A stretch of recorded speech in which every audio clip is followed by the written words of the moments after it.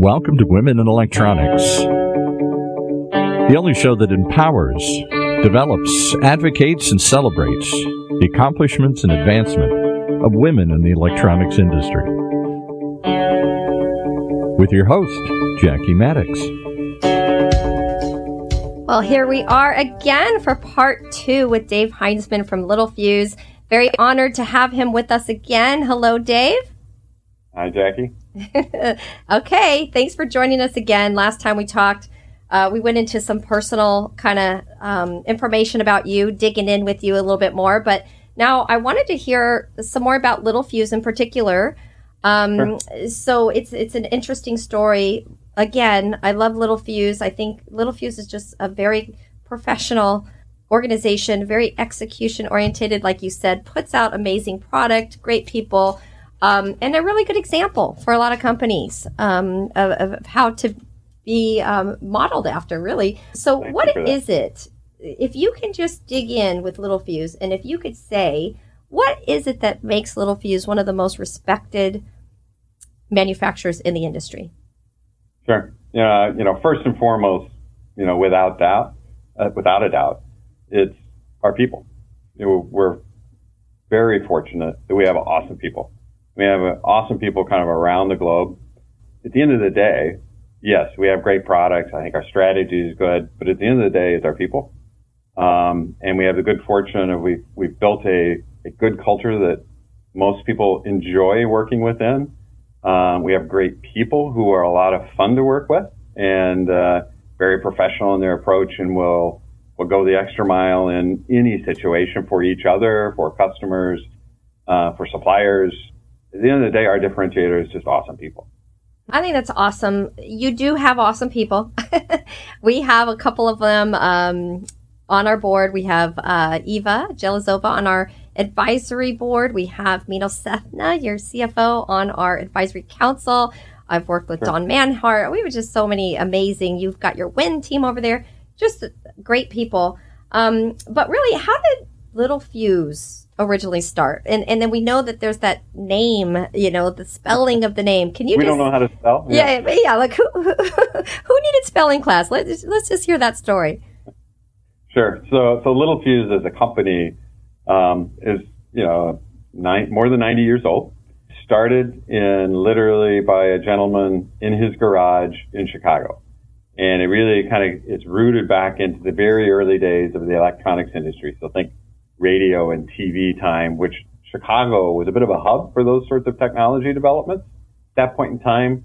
So our founder actually worked for a company, and one of his jobs was he was testing, vacuum tubes. He would have to test vacuum tubes in the early radio days. And the meters he had to use to do that, if you didn't do it quite right, you would actually damage the meters. And he kept getting in trouble with his bosses for damaging these very expensive test meters. And he decided he was going to solve that problem. So he went home to his garage and worked to develop a very delicate, very carefully designed and built fuse that would protect that meter in that environment. And so he started in his garage kind of developing that, solved his problem in his day job, and then really decided there was an opportunity to kind of do that for others and kind of built it up. So it started from literally a little fuse that kind of started the business. And the reality is, why is it misspelled? Often people say, was it started by somebody by the name of Littell or something like that? It's very simple. He could not trademark the name Littelfuse. So he put it as one word, misspelled it intentionally so that he could trademark the name. So that's really kind of how we got the oddly misspelled name, which is always great for us. We always know whether our suppliers and our customers really know and appreciate us if they spell our name right. That's kind of really where the origin of the business came from. So we grew over several decades to be a U.S. fuse company focused on the electronics and the auto industry that was also kind of growing, at that point in time as well. So that's kind of where the origins started as a fuse company before we began to expand globally and then into a different technologies. It was just somebody solving a need. And that is really how advancements tend to happen. But so you talked about your growth. How did Littelfuse grow? Like going from this little company out of somebody's garage to now the massive organization in our industry. So how did you grow? Sure. So again, as I was talking about, we started as just this U.S. fuse company, right? And had great success with, a lot of innovation, a lot of new technologies, solving problems for customers as the industries were evolving and developing. So we grew into this U.S. fuse company. It was really kind of around the time I was starting with Littelfuse, where Littelfuse began to have aspirations to move beyond the U.S. And through a series of a couple of small acquisitions, as well as some greenfield sorts of efforts, we were able to really kind of move from being a U.S. fuse company to becoming a global fuse company. So we established in Europe, we established in Asia, and kind of built out to be a global fuse company, and really kind of became the leader in electronics and automotive fusing in that period of time. Now, we began to kind of run into market shares where it was more difficult to continue to grow. So, then the effort was to say, well, where do we go from here? And that's where we went from being a fuse company to what we used the terminology circuit protection, which was really over voltage and over current, protection, but still a protection business, circuit protection business. So we kind of went down that path of building out both organically through R&D investments, as well as a series of small acquisitions to build out a portfolio of capabilities on overcurrent and over voltage protection. And that kind of really allowed us to kind of continue to grow pretty significantly. That was kind of done in the 2000 timeframe through maybe 2010, 2012. We really expanded to be a global circuit protection business. And then really it was in around 2012, we identified, again, where you start reaching those limits of growth. How do you redefine the niches in the markets you want to participate in to have an opportunity to continue to grow? That's when we identified to move from protect, control, and sense was the terminology you heard us begin to talk about then, which was circuit protection, power control, and sensing. These were major technology additions for us that really supported the megatrends in the industries we were serving. So I re-established our strategy to give us the latitude there. Again, some acquisitions and organic work to kind of establish that. And then, of course, continue to evolve that and move beyond that. Wow. It sounds like when the circuit protection came, that was kind of like a game-changing time for Littelfuse. And then also getting involved in your niches, which is super important. And I think what I'm hearing from you is agility. Littelfuse has looked at your growth, and then when you decide you're hitting a wall, you adjust and then start doing something different, which is really key to growth. I think a lot of companies just kind of keep on a certain trajectory and keep banging their head against the wall, but you have to be willing to adjust and change with the market. So I feel like Littelfuse has definitely done that. But if you look at there are other circuit protection companies. What is your advantage over your competition in the market? Yeah. Our business, you mentioned, niches. Our business is really just made up of a bunch of small niches. So we don't have any particular technology or any particular in-market application we focus on that is massive. They're all relatively small. And, we look to identify those niches both from applications and or technologies and try to become a meaningful player within those spaces where we can create unique value for our customers. At the end of the day, if we're not creating some unique value to the customer, what's the point? Why are we here? So I think continuing to identify those target niches and applications where we can create that unique value, I think that is a strength. I said it earlier, but again, the number one asset we have is our talent and our team. I do think that differentiates us. I think we have better teams than most, and I think that helps us to do that. So kind of the niche strategies, the key talent to pull that off. And we've also kept a fairly thoughtful, consistent approach to growth.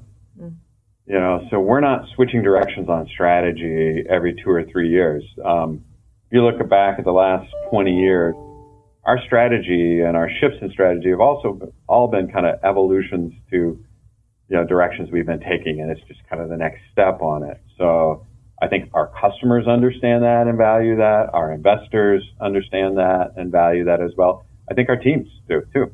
You know, they're not going to wake up tomorrow with a completely different strategy, and then 2 years later, well, it's another different strategy, and I'm switching directions. I think that consistency in approach really creates unique value. To add to that, for people listening to you, Dave, I mean, really, there's a lot of people listening who want to get mentorship, or other companies thinking, they're successful. What can I do? If you could sum it up into just maybe a few things, what do you think it takes to be at the top? What is it that an organization needs in order to be that leading manufacturer or that leading industry leader? Again, first and foremost, starts with talent. You know, you've got to do that. You've got to be willing to have the best talent in the world, but a talent that also pool that's quite comfortable working across boundaries, working with each other. That execution orientation I talk about within our culture, I think that's really important, and that has to permeate all aspects of the business. We're still a relatively small company, right? You know, we're fortunate in the fact that you get to know each other, you know, the teams and you know, and what motivates them, and the success of one individual isn't more important than the success of the team. And I think we're fortunate in being able to do that in a way. That execution orientation does keep pressure on, for sure, right? We expect to move the ball forward every year, and that doesn't happen without a lot of hard work.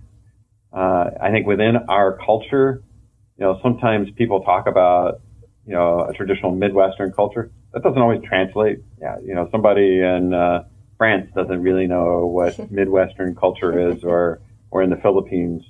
But you know, I kind of view it as, first of all, open communication, being a fairly direct sort of organization.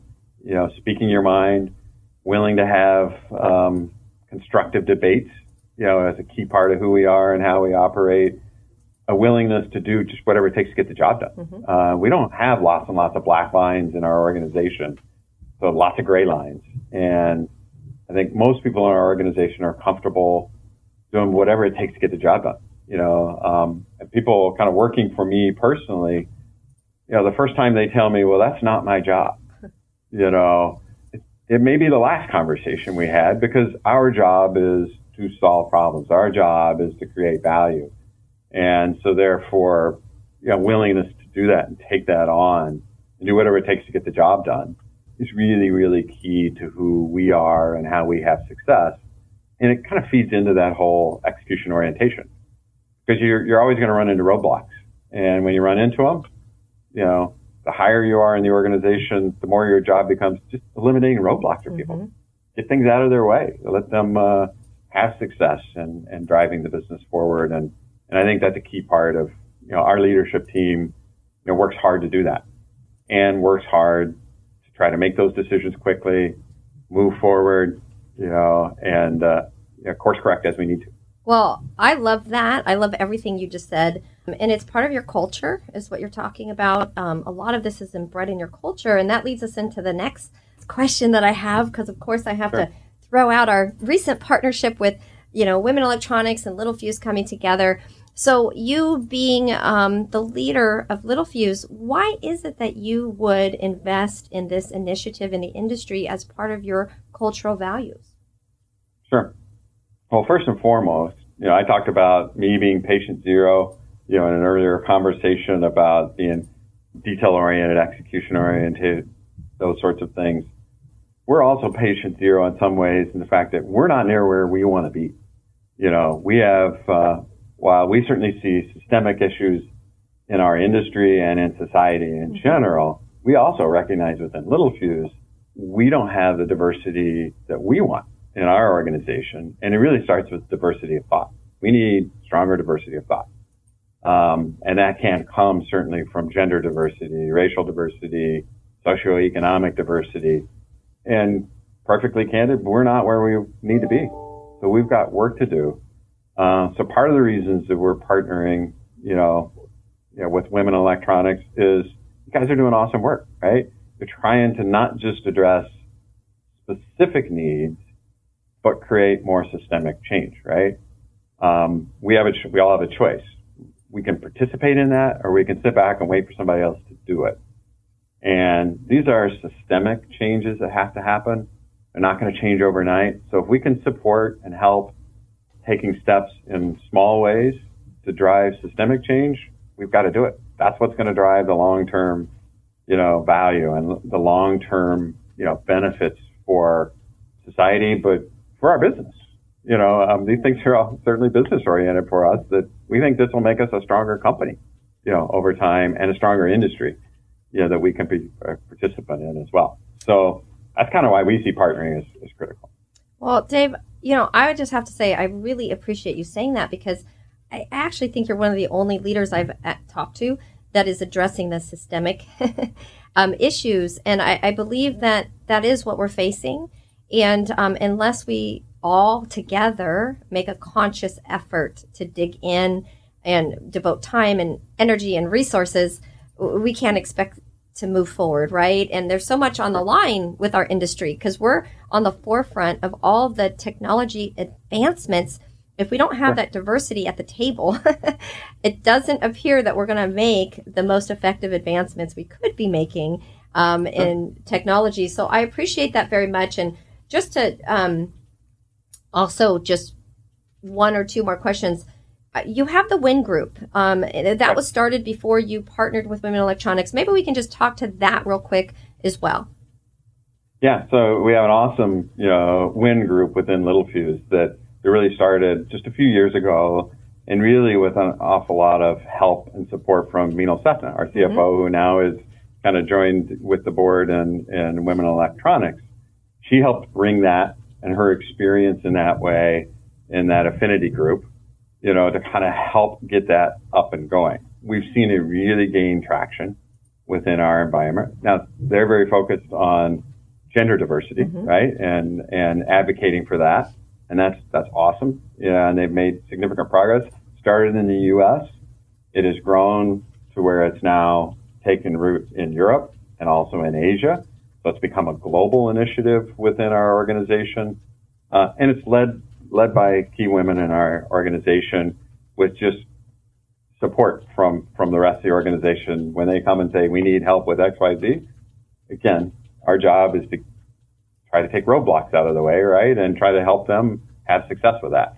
So awesome group involved not only within Littelfuse, but also in creating opportunities and supporting even the communities outside and of Littelfuse proper, but within the communities where we work and live. They take roles in that.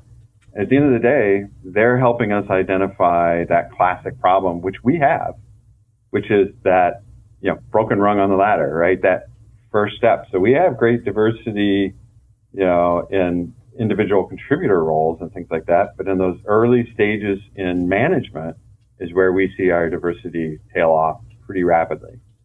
So they play a key role in helping us figure out what things we can do to kind of break that chain. How do we change? How do we begin to address that issue, which will long-term, address, these systemic problems that we have in Littelfuse, in the industry we serve, and society in general.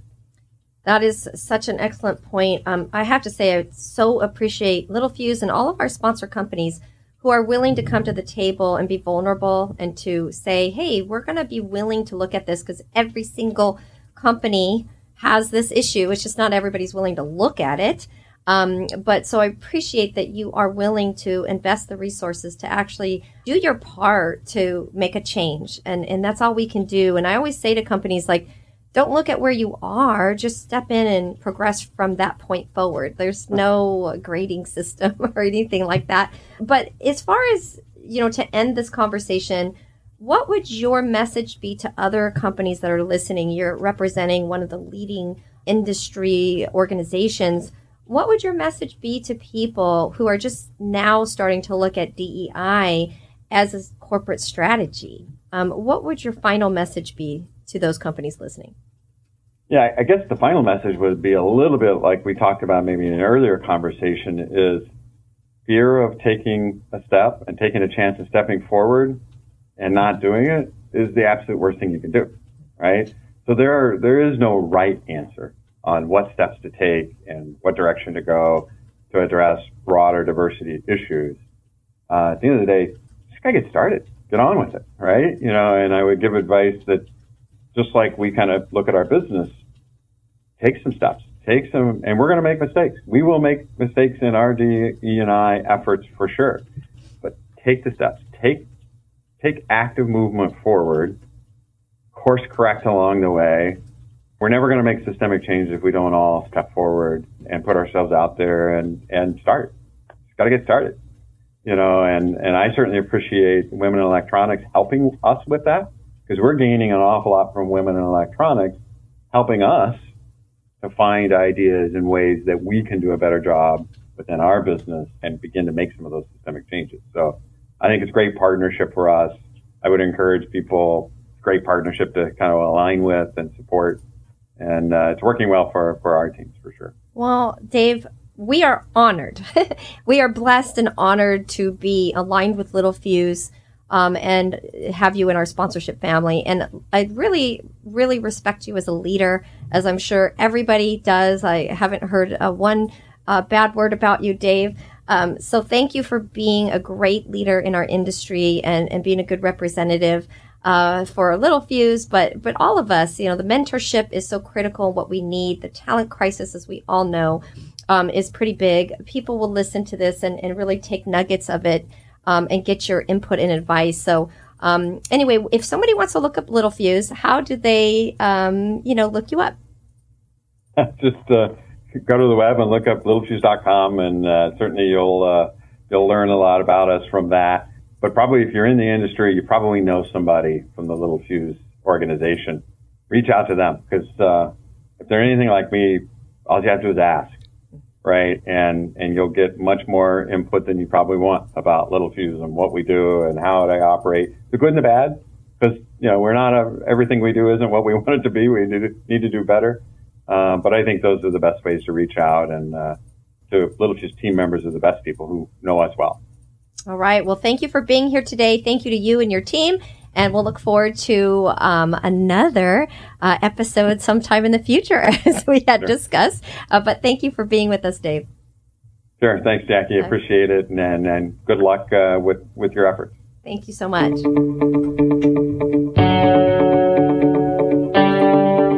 You've been listening to another episode of Women in Electronics, right here in Orange County's only community radio station, OCTalkRadio.net.